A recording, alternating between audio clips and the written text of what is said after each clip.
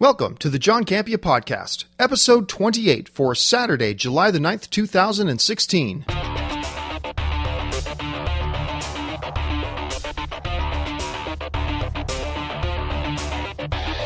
Hey guys, on this episode of the John Campea Podcast, we're going to be talking about, are there any legitimate reasons for us to be worried about the upcoming Suicide Squad? We're in July, about halfway through the year, so what are my top 5 best films of the year so far? Obviously, we're going to talk a little bit about UFC 200 and a whole bunch more. So sit back, relax. The John Campea Podcast starts right now.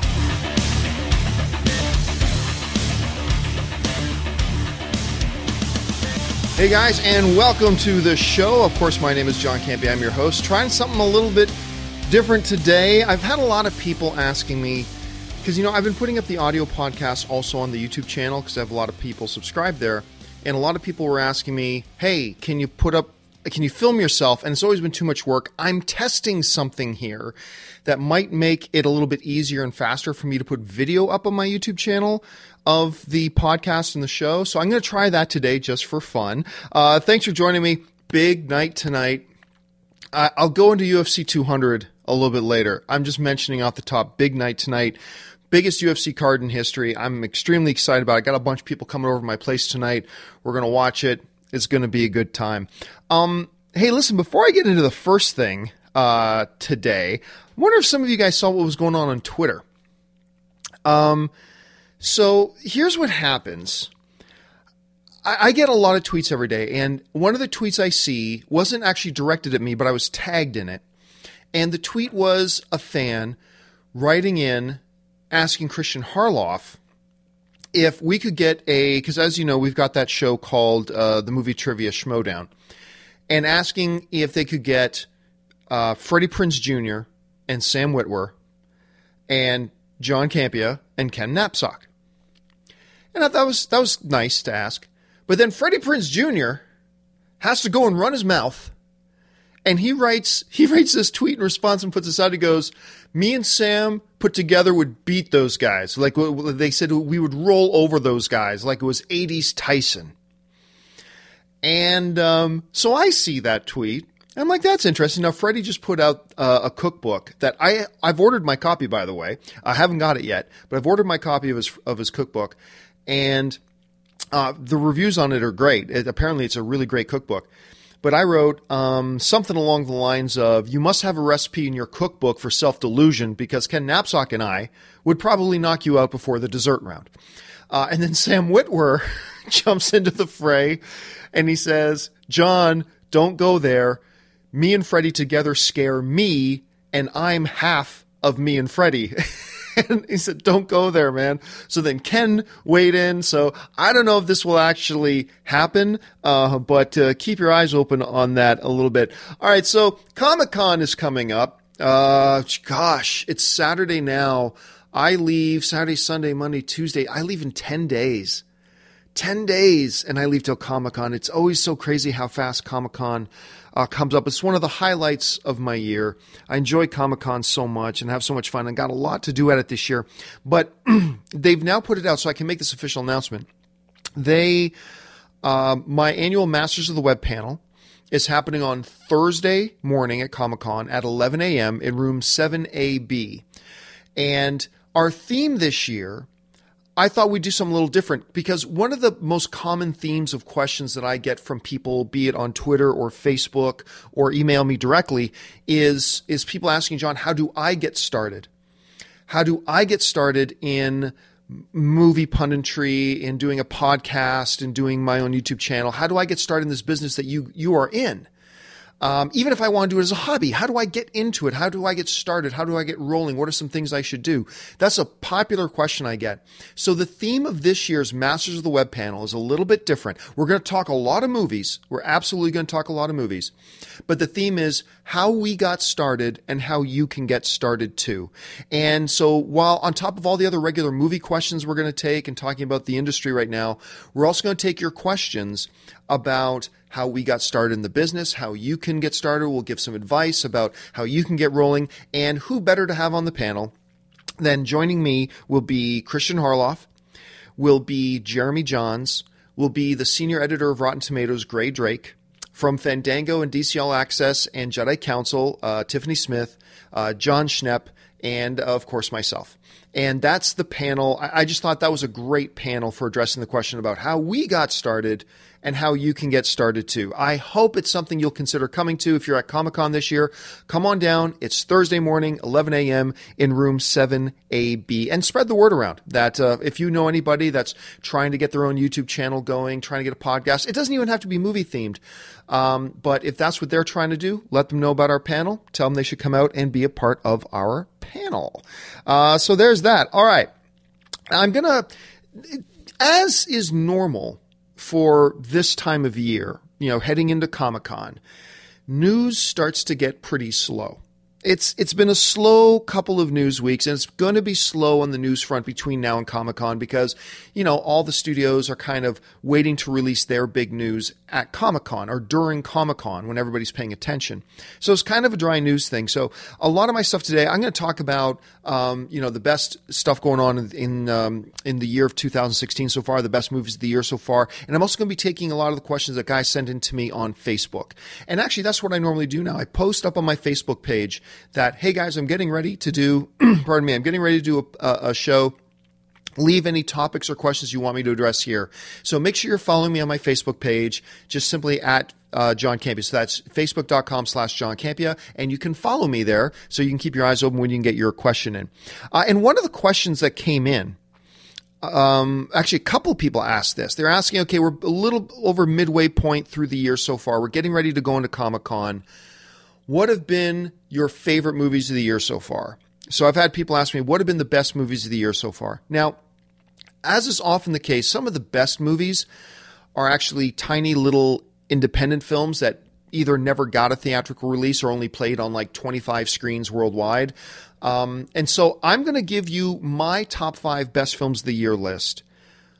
But I'm narrowing my list down to wide release films that you would have actually had an opportunity to see, or films that even right now you would have an easier time finding than others. So that I'm going to give you my top 5 because a few people have been asking me about that, what I think the 5 best films of 2016 have been, all right?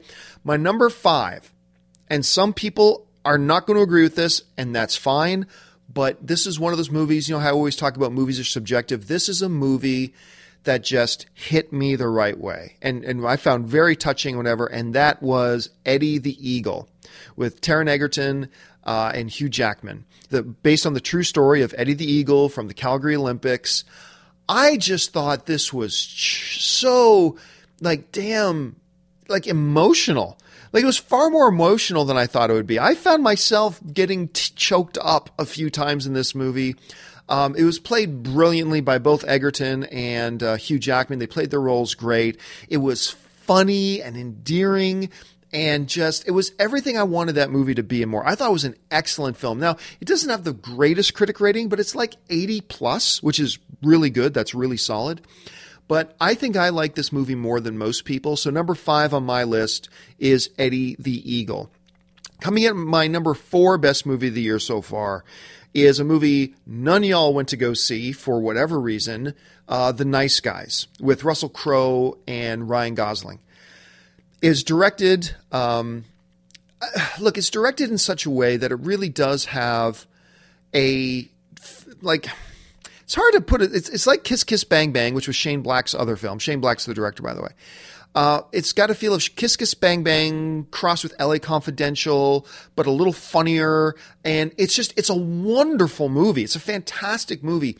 And I feel like every year there's 1 or 2 movies that become the poster child for my aggravation when I hear people go, why doesn't Hollywood make more original movies?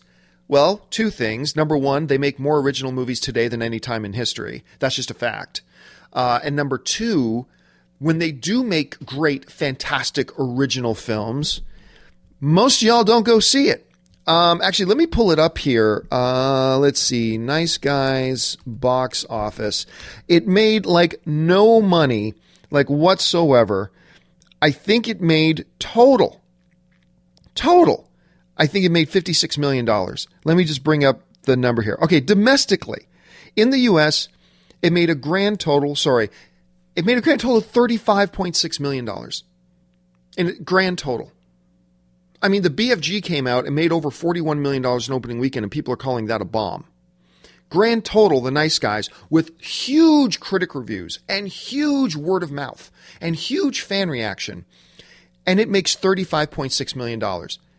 And then people have the audacity. So a lot of people didn't go see this movie. And then people have the audacity to get online and say, why doesn't Hollywood make more original films? Well, maybe because when they make great original films, y'all don't go out and see it. Remember, I say this all the time. The only language, studios don't care about petitions, and they don't care about emails. The only language studios hear is the language of the box office. That's what they hear. That's how we communicate to the Hollywood studios. When we don't go to see something, we tell the Hollywood studios, we're not interested in that. When we pay to go see something, Hollywood hears us say, we're interested in this kind of movie. And so when they put out, it really frustrates me with a great, wonderful, funny, energetic, high energy kind of movie, great quality with some great stars. They make this great little original film with a great director, and people don't go see it. It's just, I find it really frustrating. Anyway, The Nice Guys for me is the number 4 best film of the year so far. Number 3 is The Jungle Book. I could not believe, look, I was one of those guys who said, I think The Jungle Book's a stupid idea. I don't think it's a good idea to make this Jungle Book movie. What's the point of this Jungle Book movie? We've got the Jungle Book. What new can you bring to the table? And they brought a lot to the table. The movie's fan-frickin-tastic. Visually, it might be the most impressive film I've ever seen. From a digital visual point of view, at any rate. Not visual. Lord of the Rings might still take that. But from a digital visual point of view, it's just insane. It's just insanely gorgeous. What they did, the entire movie is shot in a Los Angeles soundstage. And I could swear a lot of those scenes were shot out in the jungle, and they were not. It's all green screen. It's all green screen. One real-life character in it, and that's Mowgli, the kid. But the visual effects aside and the visual beauty of it aside, it's a wonderfully told story, beautifully paced. The way they bring in their characters and move them in and out of the story with Mowgli being the focal point, it's wonderfully told. Jon Favreau, the dude who obviously directed the first couple of Iron Man films, did such a masterful job with The Jungle Book. I fell in love with it. And I know that Warner Brothers is working on their own version of The Jungle Book right now. Just forget it. Just forget it. I mean, you're not going to touch this version. And if you do, kudos to you. That's going to be impressive. So that's my number 3. I'm going to surprise a lot of people with my number 2. Not because they're going to be surprised it's on my list, but because I think I'm going to shock a lot of people that this isn't my number 1 film of the year so far. But my number 2 film of the year so far is Captain America: Civil War. I love this movie. This movie is so frickin' fantastic. Well, John, why isn't it number 1? We'll get to that in a second. But Captain America: Civil War is everything you wanted it to be. It's got great dramatic beats, great comedy beats, great action beats. Whenever it gets too much into comedy, it throws in the dramatic elements. Once it gets to that edge of how dramatic it should be, it pulls back, gives you an action beat. I mean, it's just such a beautifully balanced film. And that's something that the Russo brothers have done really well with both of their Captain America films, is the balance between it. And that's the best word I can use, the balance. They know just when to put in the right amount of comedy, the right amount of intrigue, the right amount of dramatic beats, the right amount of action, and when to put them in there that just makes the story feel like it keeps moving in an exciting and fun way. Captain America: Civil War is a triumph. It's not my number 1 or number 2 best comic book movies ever made sort of thing, but it's an absolute triumph. Spectacular film. Avengers, the new Avengers movie is going to have a hard time, even though the Russos are directing it. It's going to have a hard time topping it. And I know Captain America: Civil War will be the number 1 film for a lot of people. And I'm not going to argue that because it's great. It deserves a number 1 spot. But for me personally, when it comes to pure in-theater experience, for me, my personal number 1 movie of the year so far is Deadpool. I just can't begin to explain how much pure joy I felt watching that damn movie. I mean, right from the opening credits, I'm laughing and enjoying myself. And the action in the film is wonderful. Not the best action I've ever seen in a movie, but it's great action, great fight choreography. The comedy's great. The story, look, everybody talks about how funny Deadpool is. And for good reason. It's freaking hilarious. But the way the story is told, just the story of Wade and his it's a love story in many ways with him and Miranda Baccarin. It's so beautifully done. It's really well done for a cheesy, R-rated, campy, schlocky, R-rated comic book film, and yet it's really well-told story, and I think people miss how good of a story it is because it's so funny at the same time. Look, like I said, a lot of people are going to put Captain America Civil War at the number one spot, and I will not argue them. I will not argue with them whatsoever. It's a number one spot deserving kind of film. But if I'm going to be honest and not just play to what's popular, to me, Deadpool was my favorite in-theater experience this year. So anyway, that's just me. So to highlight again, number 5, Eddie the Eagle. Number 4, The Nice Guys. Number 3, The Jungle Book. Number 2, Captain America Civil War. And my number 1 film of 2016 so far is Deadpool. So jump into the comments or fire me off a tweet or leave me a Facebook message or whatever. Let me know what you think of that list. What would your list of the top 5 films of 2016 look like so far? I'd be very curious to know. All right, so let's jump out here, and I'm going to start taking some questions from my Facebook page. The first question that comes from my Facebook page is from Logan Wilson, who writes, why do you think it is that there aren't any good parody movies anymore, like The Naked Gun, Top Secret, and Austin Powers? Yeah, we haven't had a good parody movie in a while. I just watched that 50 Shades of Black, thinking maybe that was awful. That was awful. Meet the Spartans, and it feels like for the last. I know the series, Scary Movie series, has some fans. Scary Movie, that franchise and that series has some followers that really, really like those films. And I got to admit, I didn't hate the first one, not at all. Actually, I kind of appreciated the first one, but I didn't love the first one, and the second one. But honestly, they've all been bad. I mean, they've all go to the lowest common denominator schlock humor now. Whereas back in the day when you had movies, I mean, there was before my time, but I would appreciate them and watch them later on. Movies like Airplane, they just don't make them like that anymore, where not only do they have some schlock stuff and they're very, very much parody, but they're quite often very smart parody, social commentary parody with a lot of intelligence, whether you're talking about Top Secret. I love Top Secret. The last one I really liked, I think the last parody film I really enjoyed was probably maybe Hot Shots Part 2. That might be the last one that I quite enjoyed, but it's difficult. I just feel like filmmakers believe that audiences are dumb. I think that's just what they believe. I think they believe that audiences are dumb, and the only humor audiences will get when it comes to parody. I feel like the studios don't think that audiences can handle intelligent parody or higher concept parody that still or know how to communicate that kind of parody still as slapstick. In the same way you can do high intelligence slapstick. You can do it, but I feel like audiences are just like, no, this is the Twitter generation. Everybody's got no attention span and don't understand anything. You just have to make fart jokes and dick jokes. And it's like, no, you don't. And I like a good fart joke and I like a good dick joke as much as anybody else, but you don't have to limit yourself to that. And I feel like that's what the studios do these days with their parody films, and they just don't know how to handle them right. So I am looking forward to the day when we get our next Airplane, our next Airplane 2, our next Top Secret, things like that. I'm looking forward to those, but it's been a while and we might have to wait a little while longer. The next person is Alejandro Alonso, who writes, who asked me a question that a lot of people are asking, but the way he words it, I like the way he words it. He goes, hey, John, is there any real reason to be worried about the Suicide Squad? Is there any real reason to be worried about the Suicide Squad?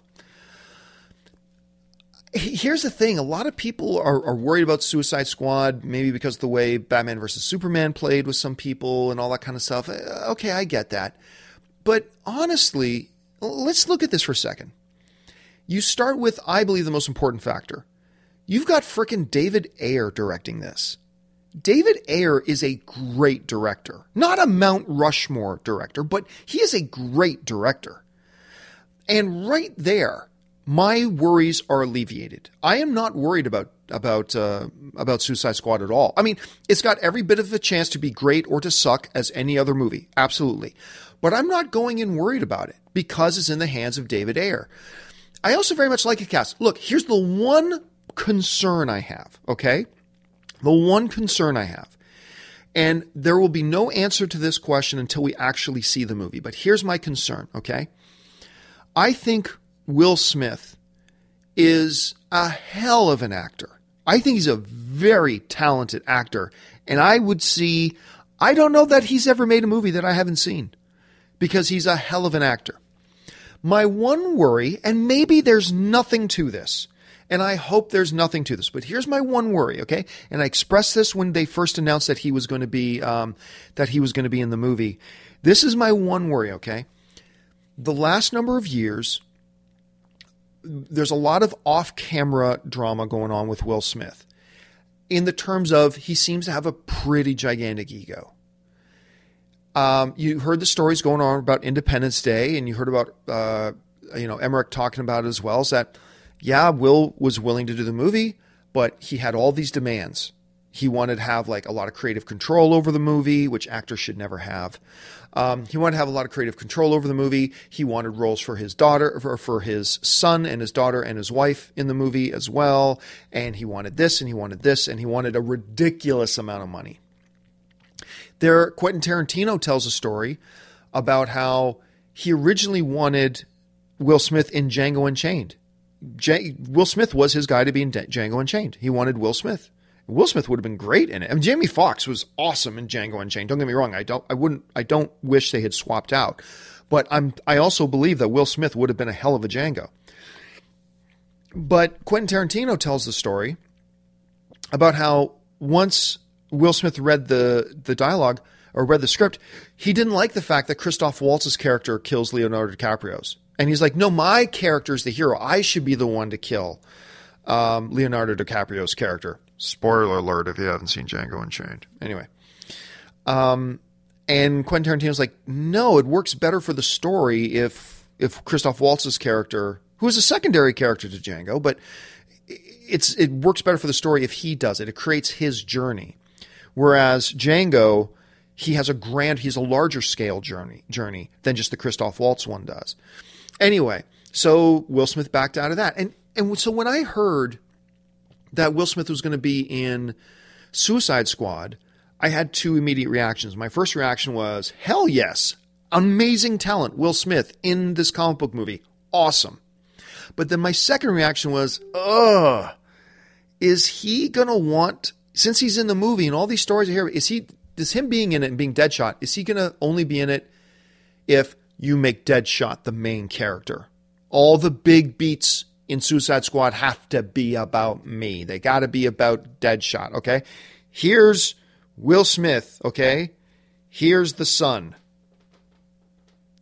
I mean, I'm not saying that's the way it is. That was my fear, okay?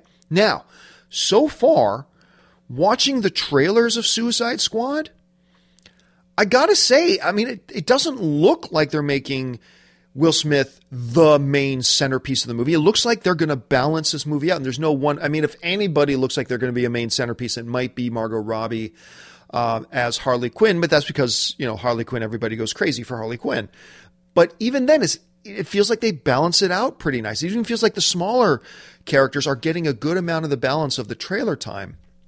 And so my one fear, if you're asking, is there any real reason to be concerned about Suicide Squad? My only fear is that did Will Smith run roughshod over the production and say everything's got to be about my character?